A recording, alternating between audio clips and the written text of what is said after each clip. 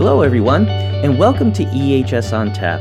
I'm your host, Justin Scase, Senior Editor of the EHS Daily Advisor. Now, when we talk about workplace safety and health, too often a certain category of business is left out of the conversation: nonprofits. Yet these organizations, often heavily staffed by dedicated volunteers, are just as vulnerable to hazards as any other for-profit organization. On today's podcast, we're sitting down with a veteran safety professional who is looking to close this gap, and we'll discuss how he and his organization are looking to provide a helping hand to nonprofits with pro bono health and safety services. Our guest on the show today is Jack Geisert, the founder and president of Safety for Nonprofits, or S4NP for short. Jack has worked in the environment, health, and safety field for 45 years, including leadership roles in industries ranging from biopharmaceuticals to semiconductor and computer manufacturing to environmental remediation. An emeritus professional member of the American Society of Safety Professionals Greater Boston chapter, Jack is also the co-author of the upcoming book, Don't Forget the Worker: Stories of Workplace Safety and Health. So Jack, welcome, and thank you for joining us on EHS on Tap. Justin, thanks for having me here today. It's great to have you. So to start things off, I mentioned a few things in our intro, but could you tell us a little bit about yourself and your career in safety? Yeah, Justin, I'm happy to talk about myself, but I think most of the audience is really interested in hearing about safety for nonprofits. But I'll just say that in more than 45 years of professional health, safety, and environmental work, throughout my entire career, I've been an unabashed advocate for workplace safety and health and worker health and safety. So to me, that's the most, something that really carries through to the Safety for Nonprofits and our purpose and mission. Absolutely. Now, as you mentioned, you're here today to discuss Safety for Nonprofits, or S4NP, an organization of which you are the founder and president. So how did Safety for Nonprofits get its start, and what is the mission of your organization? Well, let me just start with the mission and goal of Safety for Nonprofits. It's to encourage and enable our fellow professionals to deliver pro bono advisory services to nonprofits in their local communities. That's really the vision. We're, if I had to, create a vivid image of what we are trying to accomplish, is we're trying to increase the outreach and the give back of the professionals. And how we started, we've created from scratch this new nonprofit organization whose purpose it is to remove the barriers that our fellow occupational health and safety professionals have that would keep them from delivering services and helping in their communities. And one of the key concerns or barriers is professional liability. So, I'll spare you the details now for you and the audience. We can go into more detail about the governance and how we're structured. That's not so important. Really, what I'd like to do now is just talk a little bit about the why of it. Why are we considering forming this organization on a national basis to address specifically workplace safety and health in nonprofits? And just as far as background, I'm just looking at a sheet of some facts here. There are, and when it comes to nonprofit organizations, it's an underappreciated part of our society and our fabric and our safety net in our society in the U.S. There are 1.3 million 501c3 organizations in the U.S. So when we talk about 501c3 organizations, that's the IRS designation for nonprofits where the donors are able to deduct their donations and funds that they send to the nonprofit as a tax deduction. And so there's 1.3 million of these organizations. And these organizations, they're all, one of the common aspects of them if there is any commonality, is that they have filed as a public charity and they have incorporated in their local state, their territory, or tribal governments as a public charity. And as a result of that, just to let people know what really a nonprofit is about, they have quite a bit of visibility in terms of public access to information about how the organization is used, how the money is spent, etc. But as I'm saying, it's a large part of our society. If you've helped out with your local Boy Scouts and Girl Scout troops, perhaps on a Habitat for Humanity build, maybe you've helped out with the United Way. Perhaps now you're helping with some of the COVID response. Maybe at a food pantry. These are examples. These are all run by nonprofit organizations. And when we look at the size and diversity, they make up 10% of the private sector employment and 5.3% of the gross domestic product. So these are facts, but it also illustrates just the size of these organizations. And again, that one commonality is that they have this designation from the IRS. And so nonprofits tend to also be small. They have very few financial and other resources, and they may have a mix of employees, contractors, and volunteers, like you said, Justin.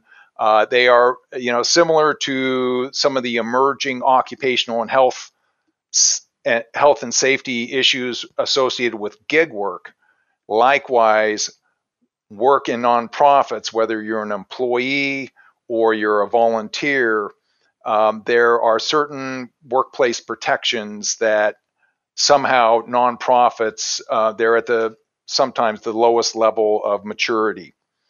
And of course, it all depends on the type of operations that they're running, because the hazard level, depending on whether you're doing a build at a Habitat affiliate build location, or whether you're in a nice, well ventilated and lit office setting or working from home, the risk is going to be different. That's a little bit of background information on what the nonprofits are facing, and just a little bit how I got involved. Shortly after my retirement, about 4 years ago from paid work, I started to give back in the community that I had lived in for about 25 years. And I started volunteering for a furniture bank. I come from a family that has a very strong tradition of community outreach and service. And so it was just a natural thing for me. I was done with my professional career, I thought.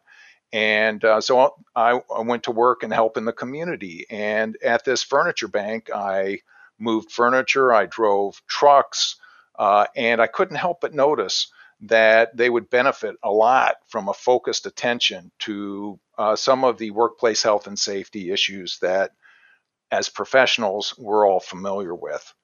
And so I expanded the scope of my volunteer work and into being a safety and health advisor.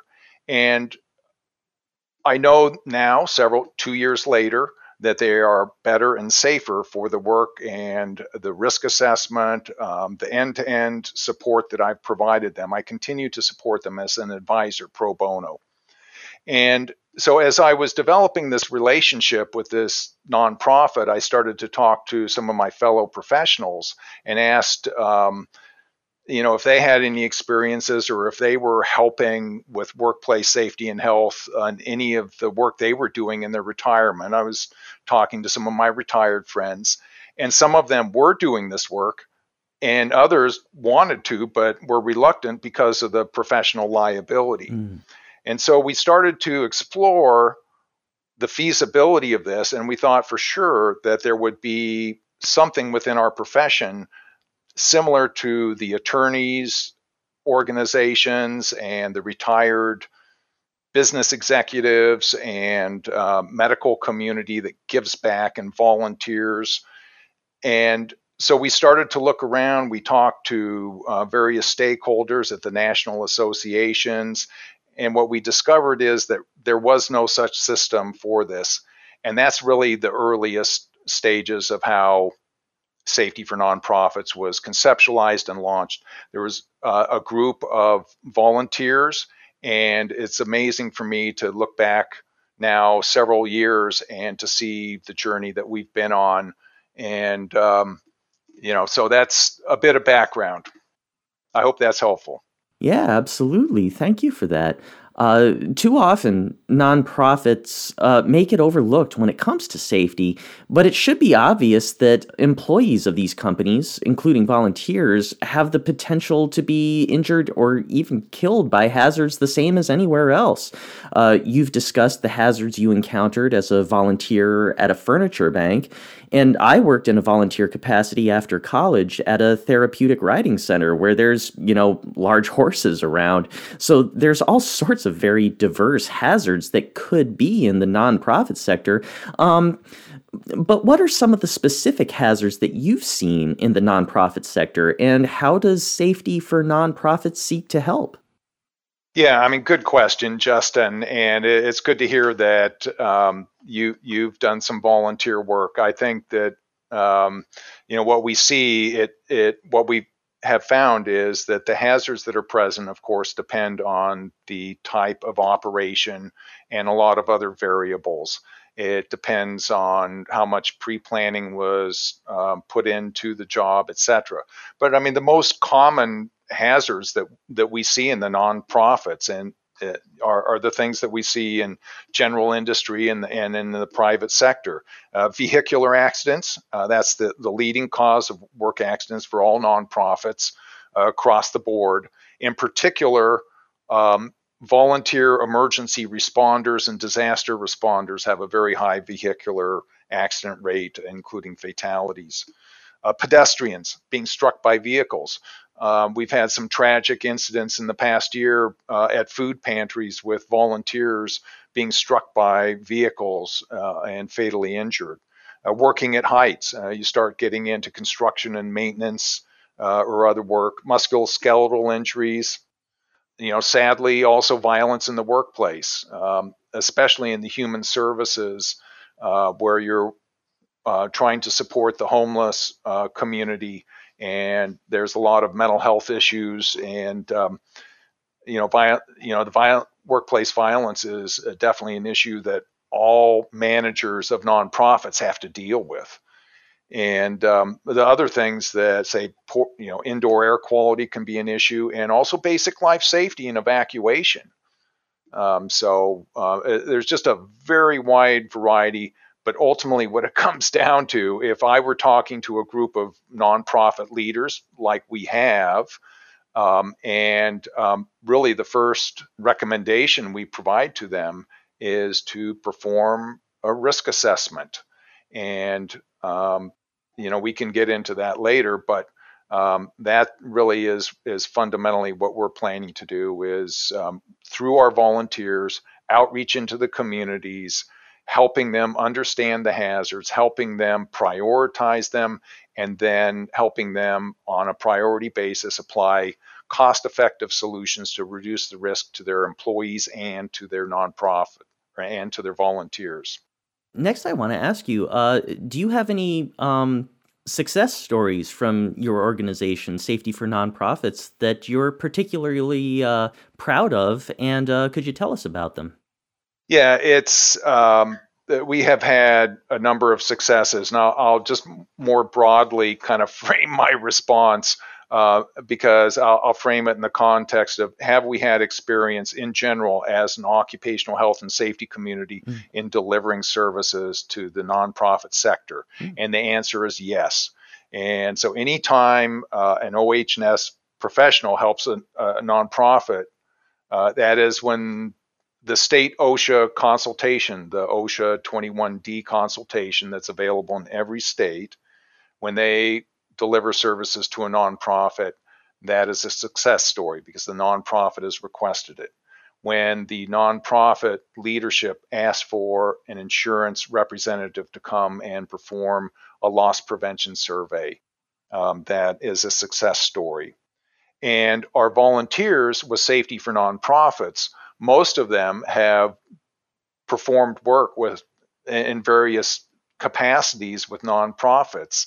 One of our volunteers the other day helped the safety coordinator, a newly appointed safety coordinator at a Habitat for Humanity affiliate, fill out their OSHA 300 form, and et cetera. So there's a number of different ways that our community of OHS professionals already, before Safety for Nonprofits got started, have already been delivering these services. It's not at the level that is really needed. And the nonprofits in particular, especially with COVID, are struggling to stay afloat, run safe operations, and fulfill their mission. And the mission for nonprofits is everything. It defines what a nonprofit does. So that's why we started talking about the mission of Safety for Nonprofits, and it's to remove the barriers, to encourage our fellow OH&S professionals to get out there and deliver services. We're in the process of putting in place insurance that will help us manage the professional liability, which is one of the main obstacles for why we as a community have not performed as much outreach.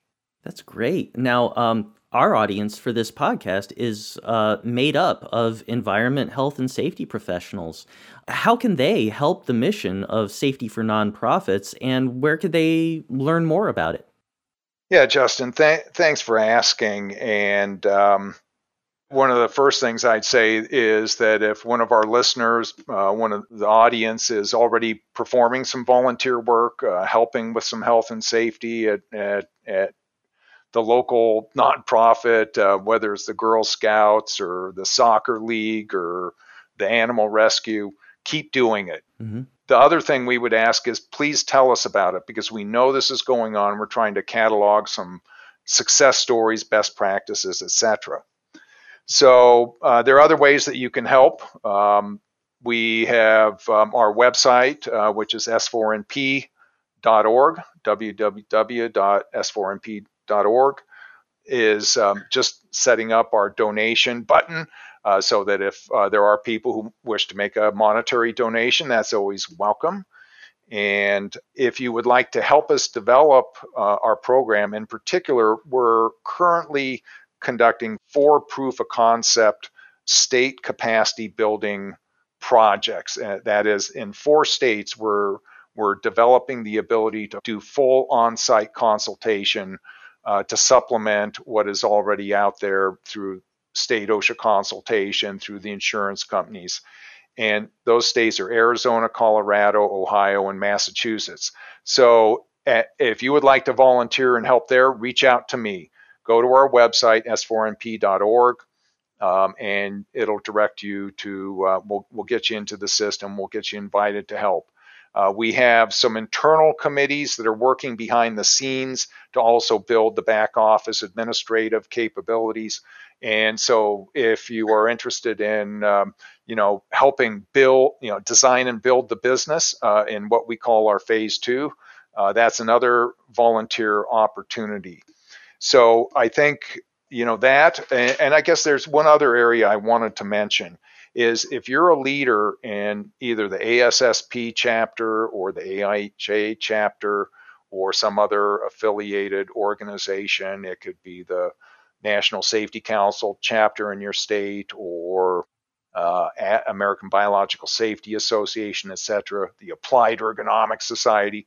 If you want to get involved in this and partner with Safety for Nonprofits, we're open to partnerships. So please reach out to me. My contact information is on the website. Well, this has been a great conversation and an important one to draw attention to this workplace safety issue and how EHS professionals can help. So thank you so much again, Jack, for taking the time to be with us today on EHS on Tap. You're very welcome. All right. Now, we'd also like to thank our audience for tuning in today. And remember to keep an eye out for new episodes of EHS on Tap and keep reading the EHS Daily Advisor to stay on top of your safety and environmental compliance obligations, get the latest in best practices, and keep your finger on the pulse of all things related to the EHS industry. Until next time, this is Justin Scase for EHS on Tap.